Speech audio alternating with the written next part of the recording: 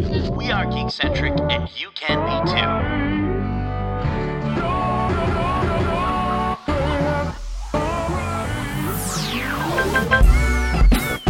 Love ya.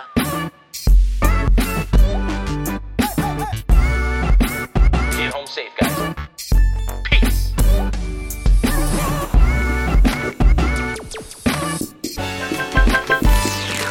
What's up, geeks, and welcome back to another episode of the Geek-Centric Podcast. My name is Justin, and today we're doing things a little bit differently. For today's episode, there won't be any whatcha, no news, no trailer, but all topic. Today's episode is part one of a two-part series where we're taking an in-depth look at the work of Christopher Nolan.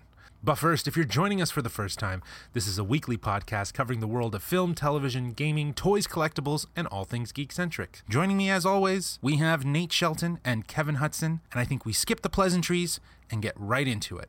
It's time for the topic of the show. So for today's topic of the show, we thought we would continue with our director special by taking an in-depth look at the films of Christopher Nolan.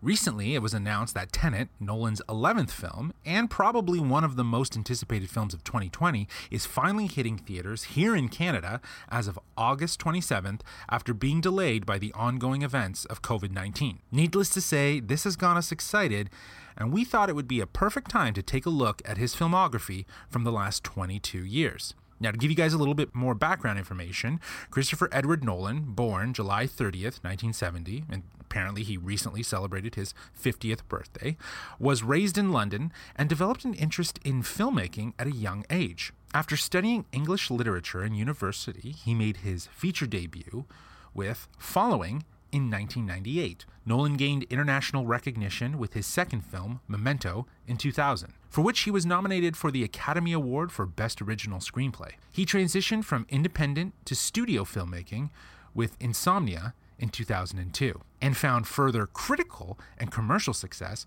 with the Dark Knight trilogy between 2005 and 2012. However, in between that trilogy, he also found time to make The Prestige in 2006 and Inception in 2010. After the Dark Knight trilogy, he would go on to make Interstellar in 2014 and Dunkirk in 2017, the latter of which earned him Academy Award nominations for Best Picture and Best Director. I'm excited to dive into some Nolan films. Oh, yeah. I've been a fan. I think, personally speaking, he's probably my most favorite film director. So I thought we would start right at the beginning with his first theatrical release in 1998 called Following. Following is an independent neo-noir sort of crime thriller written and directed by Christopher Nolan. It tells the story of a young man who follows strangers around the streets of London and is drawn into the criminal underworld when he fails to keep his distance.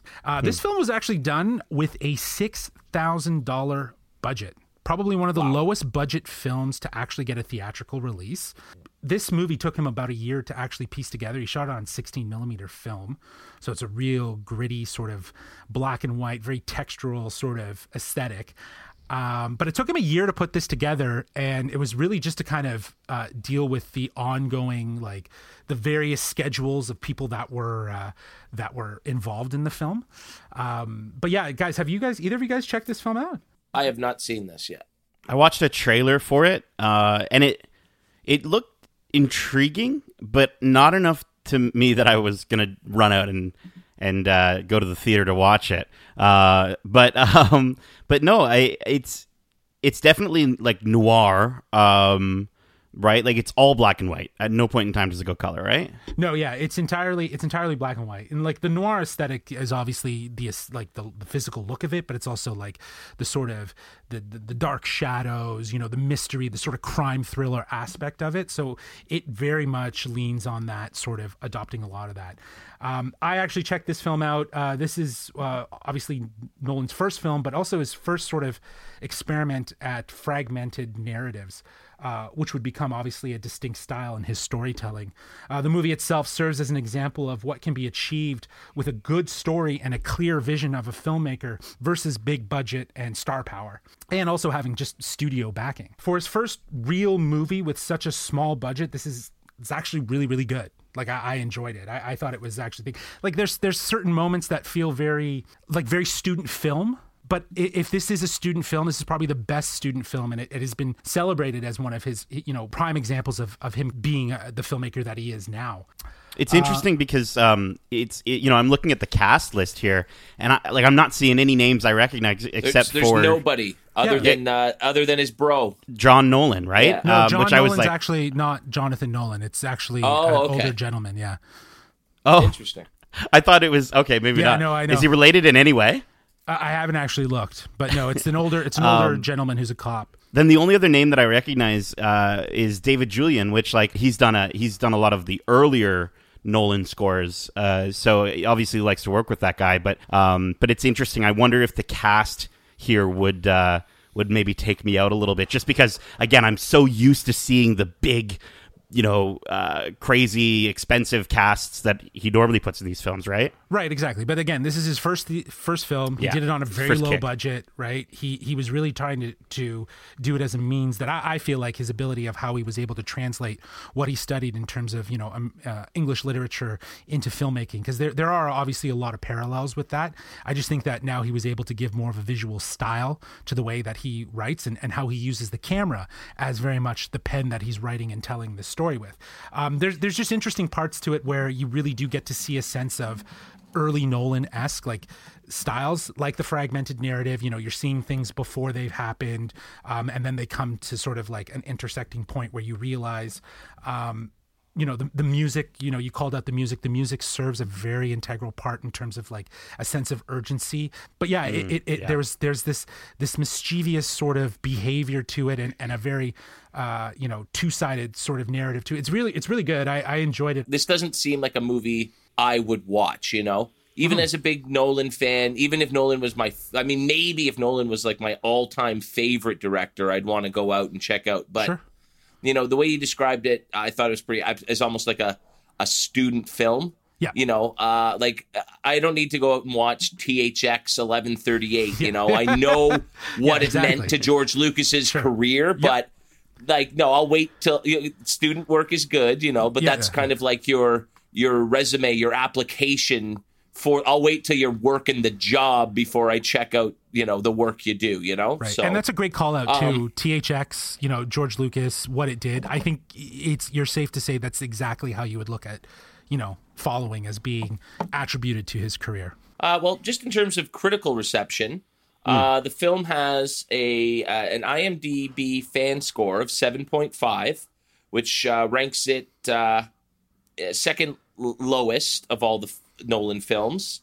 It's got a Metacritic score of 60%, which is actually the lowest of all of his films. Mm-hmm. Yeah. Rotten Tomatoes score is 81%. Mm-hmm. So generally liked, but not maybe loved by the Rotten Tomato voters. That puts it at 6 out of 8 films. And then its Flickster fan score is at 85%, which again puts it lower down the list. Right. He's got some pretty high scores. I can only imagine. Both in Rotten Tomato and Flickster. So 85, while seemingly a good score, is right down there. I think it's the third lowest score his films have received. So. I honestly, I would probably say that this is one of the low scoring ones personally. Again, these are all good scores, so that's incredible to think this is such an early piece of his. Yeah. It's a $6,000 budget, and to still be received that well. Yep. It's almost like Christopher Nolan's worst film is still a great film, is essentially, what I'm sort of getting from all of this. And enjoyable. Yeah. And I think that, it really played, to your point, Kevin, it was an audition. And I think it was an audition really for his next film that, he got the notoriety after following to actually go on and make, and that is Memento, released in 2000. Memento is, again, a very neo-noir psychological thriller directed by Christopher Nolan. Have you guys seen Memento? Absolutely. Okay, cool. I just watched it, actually. Okay, so you just as my watcha. Yeah, and I had no idea going into Memento anything about it. I'd never watched a trailer. Nobody's ever told me what it was. Mm-hmm. And wow, my experience was so much better, and it's just so fantastic because of the way that I again didn't know anything about it. There's a lot of like the non-spoiler stuff that exists out there, and one of the big like things that they all seem to talk about is the parallel narratives that are running. And just to give people a foundation or a background to understand that there are, you know, two narratives that are kind of succinctly running here, to kind of create, you know, Nolan's very, very accomplished, fragmented narrative to his story. This is wholly original. Like in my opinion, like I think this, you know, especially in 2000, you know, seeing this film, it was such a breath of fresh air to see a movie that was entirely its own and original and had a very, very refined and focused view.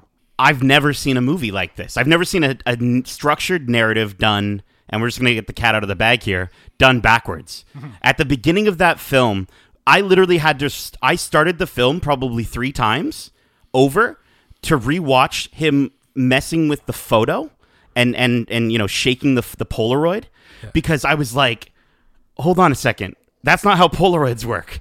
Because it started undeveloping, right? And because it was going backwards. And like the moment you tune into that fact, which for me, which for pretty much everyone, I guess, what is just when everything starts moving backwards. But the moment that you tune into that, and then you start realizing that the whole movie is going in that direction, it floored me, man. That opening floored me. That opening scene with the Polaroid, you know, that pretty much summarizes the entire movie. Not just from the perspective of talking about like the narrative running backwards, but in that opening scene with the shaking of the Polaroid and the image slowly disappearing, like this is so symbolic to how the movie is and in many ways what Leonard deals with. Are the protagonists played by Guy Pearce, who did a phenomenal job. You know, that disappearing of the image from the Polaroid is very symbolic of this sort of condition that Leonard suffers from. And the whole movie itself kind of puts you in the same sort of place with how you're experiencing things backwards and maybe forwards at the same time. Like it's very disjointed. He has such a way with how he structured the story to put the viewer in the same place as Leonard with his own memory loss, right? So I thought that was very crafty. You know, has a very multi-level to why that narrative worked so well. So now, this wasn't the first thing to be done in reverse order. You know, you have Adam McGoyan's The Sweet Hereafter in 1997. It plays very much in reverse chronological order. Really? There was even a film in 1927 that had many sequences that were in reverse order as an attempt to try something new and try to, you know, disorient the viewer. There's a Czech film called Happy End in 1966. I mean, even the Seinfeld episode, what's it called again? The Betrayal is an episode done entirely backwards. But it's never been done this well. It's never been done this just brilliantly well, you know? And while those were sort of done in reverse order as a means of doing something differently, it was entirely a narrative structure that Nolan's using in this. You know, it's not just as a stunt, it's to tell the story a certain way. And I think that's what makes it so successful when he did it. It actually started feeling like a video game. You know what I mean? And I know I talk about video games a lot, but like just in the sense of like all of the different objects that he had. And we would go back, and then, you know, you would see the next thing that you would see was, okay, that's how he got the suit. That's how the window broke. That's how, you know, so I just felt I'd never really experienced anything like that.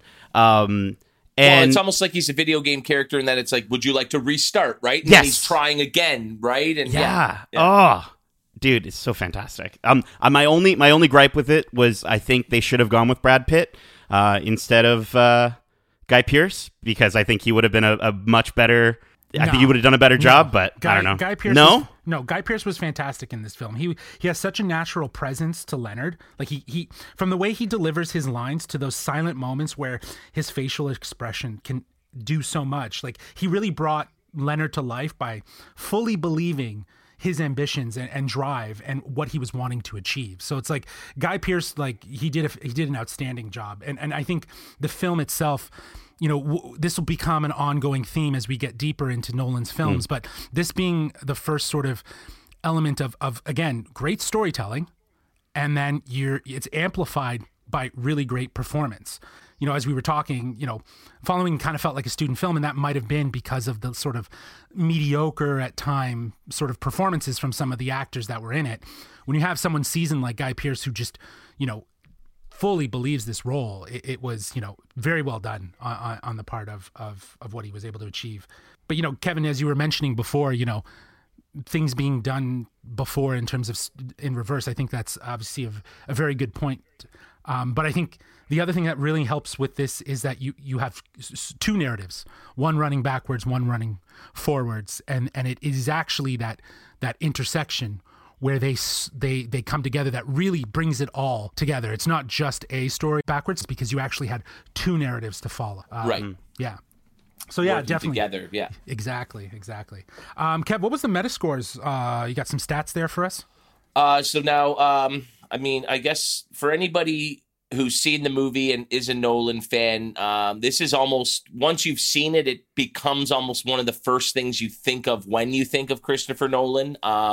And the scores certainly reflect that. I was a little surprised by the IMDb score. It's at an 8.4. So it's right around the middle of the pack, lower end of the middle of the pack. So not nearly as high as I thought. But now you go to the Metascore, and it's a solid 80%, the second highest ranked on the snobby critics, as I like to call them. And then you go to the more commercial critical view in Rotten Tomato. It's at 93%, so the second highest rated. And then you go to the Flickster audience score. So I guess that's what, the less snobby fans? No, that's the fans don't work the same as the critics do between IMDb and Rotten Tomato or Flickster. But no, it's got a Flickster audience score of 94%, which is the highest rated. Wow. So it's certainly, it's one of his best received both critically and with audiences, for sure. Yeah, no, I think that goes. Even though I bet you so many of those audience members didn't see it when it first came out.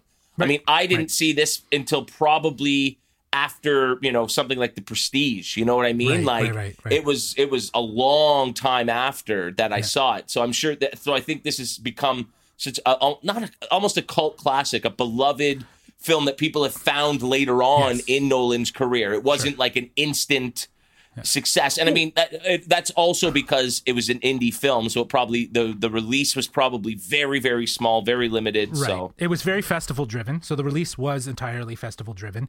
It got nominated for a variety of different awards, including original screenplay. He was acknowledged by the Directors Guild, the Writers Guild. So the movie itself in Hollywood did what it was meant to do for Nolan's career, is establish him as a very competent, focused, and in many ways driven filmmaker. And this would then be the experience for Nolan to now jump into the Hollywood system. So with this film under his belt, he would then transition into the next film that we are going to talk about, which is called Insomnia. And this is from 2002. Insomnia is a murder mystery that stars Al Pacino, Robin Williams, and Hilary Swank. Takes place in Alaska, where in a specific city, I can't remember the name right now, but the sun does not set, adding to the insomnia feel of this movie. Just a little bit of background as well, as we were talking about Memento, Steven Soderbergh was behind Insomnia and getting it pushed through, distributed through Warner Brothers, and his production company was involved. And he really pushed for Christopher Nolan to direct Insomnia after seeing Memento. So again, Memento did exactly what it was meant to do. It put Nolan on the map, and here he comes being able to direct a murder mystery that is starring some serious star power, right? Like, it has some serious star power to it. But have either of you guys checked this movie out? I'm almost positive I actually saw this in theaters. Right. Now, I didn't know it was a Christopher Nolan film, obviously, when I saw it, because who the heck was Christopher Nolan, right? And I just wasn't in my film watching stage to sort of either enjoy or appreciate what was going on here. It just really wasn't my type of movie at that time, But hey, that Al Pacino guy, and man, I love Robin Williams. Let's go check out this movie. And so that wasn't the right attitude to go in to see this one with. So it was certainly not one of my favorites at the time, and I have not gone back to watch it since. So I feel, who knows where I would rank this overall in a Nolan, top films or anything like that. But that's just the memory I have of it. Yeah, I had seen it a long time ago. I didn't rewatch it in anticipation for this podcast, like I did with Following and Memento. But I had seen this movie twice because I was, to your point, Kevin, very shocked. That being said, so a couple things that I remember from watching it is what starts to be like a murder mystery then ends up being like a tug-of-war battle of like wills between like Pacino and Williams, just the because it seems very cut and dry, right? Like, Nate, you recently watched it, right? Yeah, I watched it. I actually watched it just before I watched Memento, because I thought going into it, I've heard, like, the only thing that I did hear about Memento was just how phenomenal it was, and I hadn't really heard the same praise for Insomnia, so I thought, well, I'll watch Insomnia first to get it out of the way. Yeah, dude, honestly, it was fantastic because I knew it was a Nolan film going in. I recognized certain things. It's interesting that we're seeing him go from, a slow-paced noir film to a slow-paced noir film with some weird time stuff to another slow-paced detective film with some time stuff. And, it sort of feels like he's got his own theming going on so far. But, going into it, like, immediately you can tell it's a Nolan film. The airplane intro with the swelling music coming in, like, it was... The way it was shot, I think he captured Night Mute, Alaska, really, really well. And what a name for a small fishing village in Alaska, Night Mute, to go along with this movie, right? Yeah. So super cool stuff. I found that I've never really watched Al Pacino before, so... That was interesting. You guys are probably gonna, again, it's all the movies Nate hasn't seen.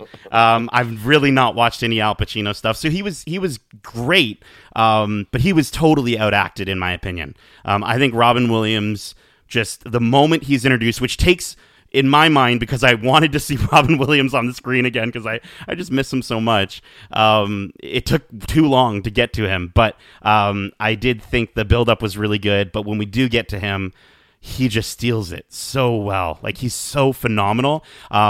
So yeah, dude, I enjoyed it. But the only issue that I had with it really was just that, again, it for me, it didn't feel Nolan enough. It didn't feel big spectacle enough. And again, this is me coming at it from a standpoint of I've never watched Memento. I never watched his first film. Yeah. So I'm wanting these big, massive set pieces that we're used to now with Nolan, right? Yeah. So that could just be me coming at it from that bias. But for me, this really didn't kick it too well. And I don't know. I think it's probably the weakest one that I would say, for me at least. Well, and from what I can remember, it's almost the most straightforward or paint by the numbers in terms of narrative that he, outside of the Batman, more franchised sort of storytelling. This is very much just a typical Hollywood sort of thriller or whatever genre you want to kind of. He plays with the Insomnia feel, right? So like the title Insomnia kind of serves as like a manifestation of kind of Pacino's guilt that he deals with in this film, as well as the idea of obviously the murder taking place in a city where the sun doesn't set. So it's just an added layer. And with that, you have these sort of very, like, is it real? Is it not real? Is it in his head? Things that would happen in terms of like, and that's why the editing was very, very fast and like quick shots of things or, close-ups of like the eyes and then like coming back, like just to kind of really capture. So there is this sort of like a little bit of displacement, but at the same time, it is, to your point, Kev, very, very linear. But he does try to play around, I think, with it, in terms of like experiencing, like, is this real? Is this a memory? Did this happen? Did this not happen? Kind of thing. I did also relate. You mentioned Pacino's character, his guilt. in the sense, I get a Will Dormer, how he kills His Eckhart, partner, right? He kills his partner, and it's interesting. I did really enjoy the fact that it plays with that idea of, was it a mistake or was it not? Was he a killer? And that's the beauty of this film, is that it does start off like a very murder mystery sort of thing, but then the cop that's doing the investigating suddenly becomes the person that has committed an act, and the murderer that they're following is the witness that had seen him, right? So it's like it really plays into, like, now Al Pacino's out to get Williams, but Williams has one up on Pacino because he knows he actually shot his partner. So I think it's actually a very underrated movie. Like, again, it's probably not one of his best, but it's still, in many ways, I think the craft of Nolan's storytelling is upped. Once again, as well, it gives he gives the audience information while also leaving things kind of like up in the air. But yeah, it is another example of really good storytelling with, fantastic performances to kind of go with it and to help elevate that story.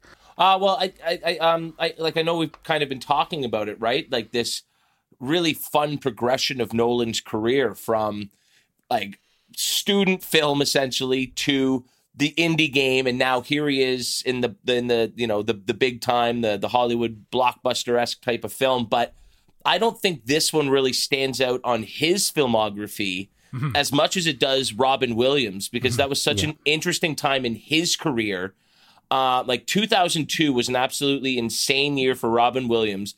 Everybody everybody loves him, and the guy who's known for making you laugh had this turn where he kind of almost tried to reinvent himself in his career, and he went super dark. He had 1 Hour Photo, which is like a borderline slasher, like it's that psychological, very, very dark movie. Really he did Death to Smoochie, which is as black a comedy as you can get. Like, it's just there. And then, to top it off with Insomnia, like 2002 was just such a wild little blip in Robin Williams' sort of filmography that I find that is almost more significant of the film than it be, like, other than it being Nolan's first foray into a full budget sort of big time theatrically released movie. So that's what I sort of get out of it more than anything. Now, in terms of the rankings here, this is actually maybe one of the most fascinating movies, because audiences, general audiences, did not receive this film very well. It got a 7.2 on an IMDb film score. Again, still not a super low score, but that is the lowest of the Nolan movies, a 7.2 IMDb, and also a 77% Flickster score, which is, again, the lowest of all the Nolan movies. Right. But the critics really liked it. It received a 78% versus 80% for Memento, right? So for Metacritic. It got a 92% on Rotten Tomato versus a 93% for Memento. So it's right there at third or fourth in the Metacritic scores and Rotten Tomato scores. So again, a critical darling, but not as well received by audiences. So interesting. Well, I'm sure the next film that we're going to talk about was well received. This is Batman Begins from 2005. But before we get to his next film, I wanted to give you guys a little fun fact. This is what as I was reading and kind of learning more about Nolan. He was attached to do a Howard Hughes movie after Insomnia that he wrote, which he has dubbed as like his best script ever. And guess who was going to play Howard Hughes? Hugh Jackman. No, Jim Carrey. Jim Carrey. Oh, yeah. Jim Carrey as Howard Hughes. So I thought, so I there's thought that was Jim great. Carrey's elusive Oscar. Right? That's what I said. He never even had a chance to win it. Yeah. If you have Nolan saying like it was probably one of his best scripts he's ever written, like I want to know if that movie could potentially get made. Maybe not with Jim Carrey now, but that would have been great.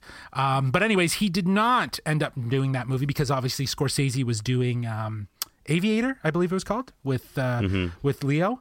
Right, so and that would have been right around the same time, right? Yes, exactly. Yeah. So in 2003, after obviously doing Insomnia with Warner Brothers, Nolan approached Warner with the idea of making a Batman film. Fascinated by the character and the story, he wanted to make a film grounded in a relatable world, more reminiscent of a classical drama than the typical comic book fantasy. Now, obviously, as we all know, Batman Begins is a story of how Bruce Wayne learns the ropes of being a ninja and becoming Batman, and literally the first part of a 3-part trilogy that we will obviously keep talking about in this. A couple quotes that I pulled from reviewers. Kyle Smith from the New York Post called it a wake-up call to all the people who keep giving us cute capers about men in tights. It wipes the smirk off the face of the superhero movie. I entirely agree with that. For the 10th anniversary, Forbes published an article describing its everlasting influence. Now, this I thought was really interesting because it really does make sense. Because of Batman Begins, reboot became one of our modern vocabulary words, and superhero origin stories became increasingly in style for the genre. The phrase dark and gritty likewise joined the cinematic language, influencing our perception of different types of approach to storytelling, not only in the comic book film genre, but in all sorts of genres.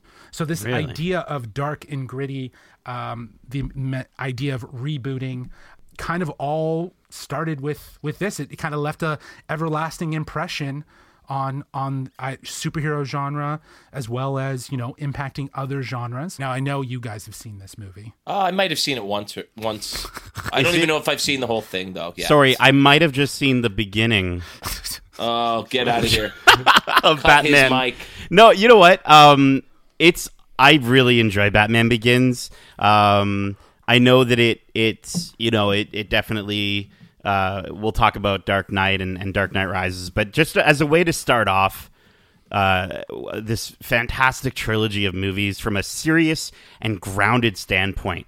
Like all of the Batman films, and Justin, you were telling me you were watching some of the 90s Batman movies, sort of leading up to Batman Begins. We, as a theater-going audience, I don't think we'd ever seen anything like this, and I do think it had the potential, and unfortunately it didn't go that direction, but it had the potential to be the Iron Man for the DCU films, and obviously we didn't go that route. Right, starting a to start it off, right? Yeah, like imagine a DC cinematic universe in Nolan's DC cinematic universe. What really stands out for me in terms of my memory of this movie is just, you got to think the last Batman movie we saw in theaters, or, before this, had nipples on the suits, and Batman had his credit card, and bat cheeks. Rock hard bat cheeks, and the bad guys walking around, like, doing silly ice puns and whatnot. And then even superhero movies, while Spider-Man certainly is a step above those Batman movies, that was sort of what we had in terms of superhero movies at the time, was the Spider-Man movies. And the level of just writing and direction and filmmaking that separates the Spider-Man movies from this movie. I was just like, I didn't know what to expect. I've always loved to go see the blockbusters in theaters, but I wasn't like, this is going to change everything. It was just, I'll go see a new Batman movie, sure. Yeah, and leaving that theater, it was just like, I couldn't believe how good it was. Not just as a superhero movie, but just as a good movie. We saw it together, Kev. You, me, I think Danielle, our old friend Danielle, and a bunch of other people were there. I remember going into that theater, and I was so stoked because, like, at this point, I had known who Christopher Nolan was. I'd seen Memento, so I was very excited to see. I hadn't seen Insomnia. That one sneaked by me in 2005. But I probably would have been less excited had I known it was by the guy who did that dreary Insomnia movie I saw a few years ago, But I think, Kevin, it goes without saying, like, this movie was destined to be a superhero classic. The film delved deep into the origins of Batman, and not what we already know, but, how he becomes Batman. The film is 100%. Yeah, like, unless you read the comics. Yeah, of course. But and even this was all new stuff. In the comics, it's very it's not as flushed out. I think there's parts of this origin story that comes from various parts in the comics. We never really get to see this side. With this film, Nolan 100% influenced the superhero genre. The film makes Bruce Wayne matter. Like, he actually makes Bruce Wayne. It's more about Bruce Wayne than it is about Batman, right? It's about how he becomes Batman. We see his relationships with his parents. We see his relationship with Alfred, and of course how he becomes this ninja detective. Nolan grounds this spectacle hero in realism and practicality while also making him transcend to the hero status. He also gave Wayne or Batman a moral compass that would inevitably become a huge part of the sequel. I think that Nolan nailed the Batman Begins by not incorporating a top tier villain like the Joker. He saved the Joker. This allowed the audience to buy in to Batman, to Gotham, to the characters of Gotham, really like sink in to that, and then take us into number 2, where we're introduced to that top tier villain, the one that's going to challenge him. You said it. It's a Bruce Wayne movie, right? And very much, yes, this introduces the concept of Batman to Bruce Wayne, but to introduce Bruce Wayne to audiences in this way, I think is one of the biggest successes of this movie. If you told me that, do you want to watch a movie that does predominantly focus on not Batman, but his alter ego, I would be like, nah, that doesn't sound exciting at all. But the way that it's done and the way that it's written, the character of Bruce and how he grows, and we get to obviously see him as a little kid. It's such a such a good exploration of that character, and I think that's good that we have the most of the Batman, I think, in Batman Begins, because I do think, as we're going to get into Dark Knight, that's going to focus obviously much more on the Joker. That's a good point. I would also say, the anticipation of seeing him in the costume in Batman Begins is so much fun. Man. Like, you see all the training, you see all the stuff that goes through it, you see like the little hints of his costume, but then when he's on Falcone's car and pulls him up, I'm Batman, and he says the line, right? Like, you laugh, but then you applaud at the same time, because it's like the perfect point. You've reached that point of seeing him in his costume and all the work that he's done to get to be this character. It was a very one of those fist pumps in the air sort of moments, right?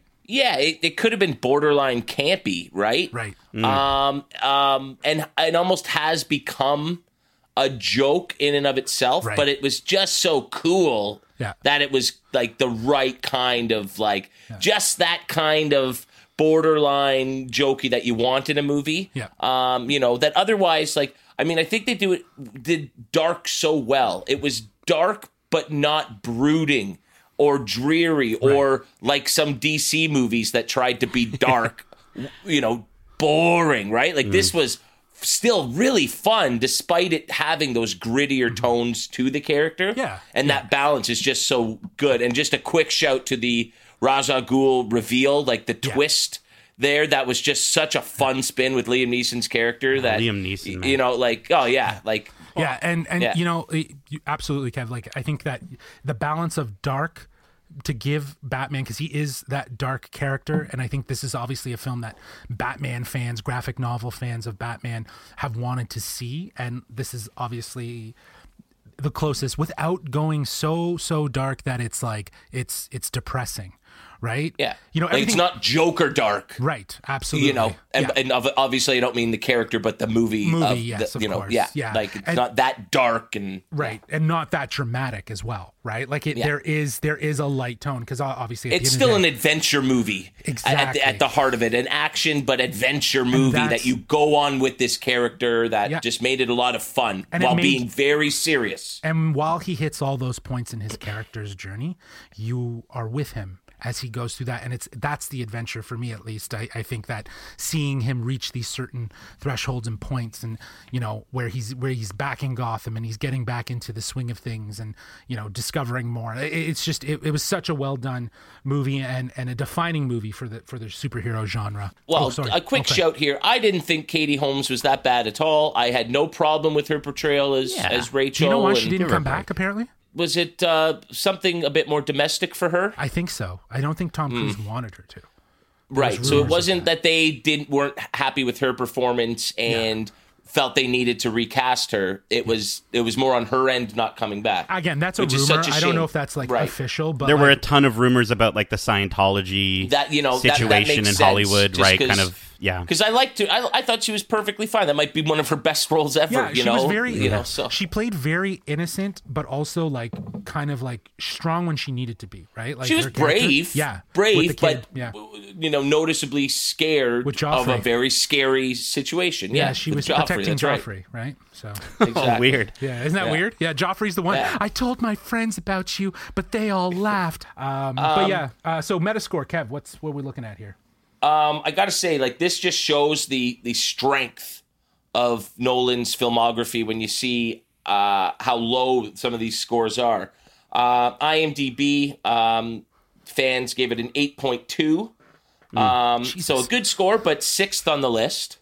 It got a 70% Metacritic score, which, again, a really strong score from the toughest critics in the biz, but that puts it at 6th on that list as well. Rotten Tomatoes score of 84%, a little lower than I expected there. That's about 5th on the list. So again, this is right in the middle, towards lower end of the middle. But Flickster audiences, another 94%. So ties it with Memento as his top-ranked movie. Wow. We might just see one more film score a 94% from the Flickster audiences, but who knows? Nice. But again, very well received. But it just goes to show you how strong his filmography is, that it's so far down. Amazing. Cool. So after Batman Begins, Nolan takes a break. Now, the thing to know about the whole Batman trilogy is that he wasn't signed to do 3 movies. He said he wouldn't come back unless he had a story to tell. And I think for Batman Begins to Dark Knight, he obviously did have a story that he wanted to tell, and I think he had an outline at least, but he did want to do a movie in between before he moved back into that sort of very immersive studio system style. So in 2006, we see the release of The Prestige. So after a tragic accident, 2 stage magicians engage in a battle to create the ultimate illusion while sacrificing everything they have to outwit each other. This, of course, stars Christian Bale, Hugh Jackman, Scarlett Johansson, written by Jonathan Nolan, Christopher Nolan as well, and, of course, directed by Christopher Nolan. Guys, who wants to start? Kev, I think I would like to hear your opinion of Prestige. This is the movie. As much as I enjoyed Batman, it still wasn't like, now who did that? But this was the movie where I just fell in love with the kind of storyteller that Christopher Nolan is. This is the movie that made me go back and watch Memento, because I wanted to see more of what this guy had done before. This movie, this was one of those 0 trailers, don't know much about what's going on sort of movies. Yes. And so to leave the theater after this one, just my mind was blown. The twists, the turns, the fun of it all. I was hooked on this one from start to finish. And it's far better than that other crappy magic movie that came out the same year, The Illusionist. Yes, I wanted to mention that, right? Like, you talked about the Howard Hughes movie not coming out because of The Aviator, and then here comes out The Prestige, and even though The Illusionist, literally in my mind, I'm like, that's the same movie. Like, I've seen that movie. I've seen The Illusionist. People confused the two a lot. I remember I was talking to someone about The Prestige, and they were like talking, oh yeah, Edward Norton's in it. I'm like, no, that's The Illusionist, right? Because they were so close in release, right? I think they were only like a few months apart and might have overlapped in theaters at the same time, if that's my recollection. If not, it definitely was the same year. Right, so and it was 100% the same year. It was within months. Yeah, exactly. Yeah, exactly. For me, being dumb 16-year-old kid at the time, like Nolan wasn't on my radar as Nolan. I liked Batman obviously, but I never really thought of Nolan that much. So I actually saw The Prestige, believe it or not, like a couple of years later at my church. Oddly enough, like we had a youth group movie night, and I'm like, we're watching it, and we're asking our pastor, we're like, why are we watching this in church? But whatever. It was honestly, I think it's probably his most underrated film, in my opinion. I don't think it gets enough love. I don't think people think of it enough when they think of Christopher Nolan. think It just so. to me, I do not. No, I agree with you there, Nate. I agree with you there. I don't think it's on enough. It's close enough to the top of people's lists when Yes. they're naming off their favorite Nolan films. It I needs think to be it's- higher. Metacritic will tell us those numbers in a little bit. There's some interesting things with the score, but we'll discuss a bit more. Yeah, absolutely. But, Certainly. Wait, I'm just wondering, did the Yeah. church show you this movie to show you the dangers of science? You know, like, they were Maybe warning that you was about, it. right? Maybe that was it. I don't And honestly. there's I only don't one know. kind of magic you can believe in, Nate. For our youth groups, we were pretty chill. We weren't, it was pretty Awesome. cool. But Awesome. but no. Honestly, the cast in this film, like you've got 3 superheroes, Gollum and David Bowie Yeah. in this movie. Like, how do you get better than that? Yeah, Like, no, the cast is on, and Michael Caine, who actually of all of his like Christopher Nolan appearances, like this Yeah. one served one of probably the most influential roles. He affected these characters deeply. He sets the tone for this movie, giving us an explanation to the 3-act structure of a magician, of a magic trick, being the pledge, the turn, and of course the prestige. And in many ways, Nolan takes this 3-act sort of magician structure and implements it in his film through the So narrative cool. of the storytelling. And he's a magician on his own. Like he puts things in plain sight. And because you're looking over here, you're not looking at what you should be looking at, right? Just like Right a in magician front of would. your eyes. Exactly. And I think that's the brilliance of Nolan. He's able to implement a magician's sort of hand in his editing and storytelling with this film. It's fantastic. I mean, you speak about magicians and magic tricks. I mean, I think, like the idea of crafting worlds that are so believable and yet so, like the fact that it ends up like there's the cloning technology at that time is one of those things that like I didn't even blink an eye at. Going back and thinking about it, I'm like, yeah, obviously, like that seems pretty far-fetched that there would be the ability to clone people. But Hey, but at the same time, if Tesla hadn't been held back, Right. and had been able to work his scientific genius, who knows what We he could would have have had actually cloning. been developing. Who knows, But But no, I agree with that point. Sorry, just that he made the unbelievable So of course. much. I'm in. Yeah. Yeah. Oh, dude, it's honestly, I haven't seen it in so long, just like you, Justin. Like, Yeah, this is one I watch every like few years or so. It's one, if I saw it on TV, I love the restart feature that TV has now. But if I'm skimming through the TV guide and it's there, restart, I'll watch that. Nice. And now obviously the twists towards the end are a little easier to spot now. But that first time through, just like Yeah. the reveals of how these things were being done was so amazing, so well done. I think the first time I realized that there was a twin was like mind-boggling to me. Like I was like, "What?" yeah, It's And like then- an oh And then it just made sense because like moment. Rebecca Hall's character, who's also in this film, who has a real emotional presence, from what I remember. Like I remember watching it. I think it was the second or third time where she would always make reference to, "Oh, today you love me. Today's a day that you don't love me," and it almost makes you wonder who's who, right? Who's is it? The Well, twin? going back, Right, going yeah. back now, you can Sure. tell which Yeah. brother it is, and Yeah, yeah. but it's so neat that he shows you what's happening throughout the movie, like how the tricks are being done. Yeah. But you don't pick up on that because it's, again, like you said, it's that sleight of hand and the diverting your attention to other things going on. It's just so many brilliant little things in this movie that make it so good. As we were talking about with Insomnia and Batman Begins, these are a little bit more traditionally, they're narratively driven in a Nolan style, but they don't have that sort of, fragmented narrative, we're not following. But here we get this sort of like, we see it and then we see what would have happened, like the sort of behind the scenes, if you will. And that kind of creates that sort of displacement of time. And I think that's kind of like what I was saying with Insomnia. Like, even though, there was things that were happening, he's found a way to still implement these visuals that kind of create displacement of time, so that you don't know what's current and what's not. Right. So, but as we kind of reach deeper into his repertoire, we're going to see more and more of like that sort of convergence of those Into sort the of styles. weird. Into the weird. There you go. Awesome. Kev, you got those Metascores? Well, so this one's kind of the opposite of Insomnia, where people love this movie, but the critics weren't as hot on it. Prestige got an 8.5, IMDb fan score ranking it 4th, so the top tier of the middle.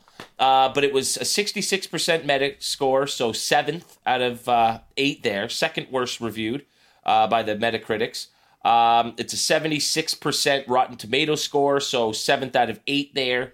Again, these are numbers because there's lots of ties, just Right. to be clear here. But so 76% Rotten Tomato score, so that puts it 7th out of 8. But then a 92, so second out of the Flickster audience scores, favorite Nolan. Actually about 4th, but still right at the top there with people's favorite movies. Right. So, I mean, maybe we're a little off in saying that it's underappreciated, Nate, but I think while people love it, they don't talk about it enough, maybe. Yeah, Right. maybe, To reflect how much people do actually enjoy 'Cause the picture. I would say we already mentioned it. Insomnia kind of catches people by surprise in terms of it being a Nolan film, but like people will always mention Prestige. Like if I ever ask someone, what Nolan films, Prestige. is We always just in must be asking different people. there. Yeah, I have more pretentious friends. Don't you know that, Kev? There Yeah. we go. There Yeah, we go. yeah. On that ladder of pretentiousness, they're all higher. Yeah, exactly. All right, so that concludes part 1 of our 2-part director special, taking a look at the work of Christopher Nolan. Be sure to join us for our next episode where we will conclude our retrospective look, and each of us will share our top 3 favorite Nolan films. Until then, we hope you enjoyed this week's episode. If you did, please give us a rating on Apple Podcasts. 5 stars is the minimum rating you can give, so please rate, review, and let us know what you think. And if you have any questions, concerns, or if we got something wrong, feel free to email us at wearegeekcentric@gmail.com. That's wearegeekcentric@gmail.com. But until our next episode, as always, we are Geekcentric and you can be too, which means you can also check us out on YouTube at youtube.com/geekcentric. Follow us on Twitter at geekcentricyt and check us out on Instagram at wearegeekcentric. Also, for our Twitch lovers out there, you can go ahead and join Nate on his gaming journeys at twitch.tv/NatePlaysGames. So that's it for us. Be sure to join us next week where we will conclude our look at Christopher Nolan. But until then, as we say, Love ya. Stay home safe, guys. peace.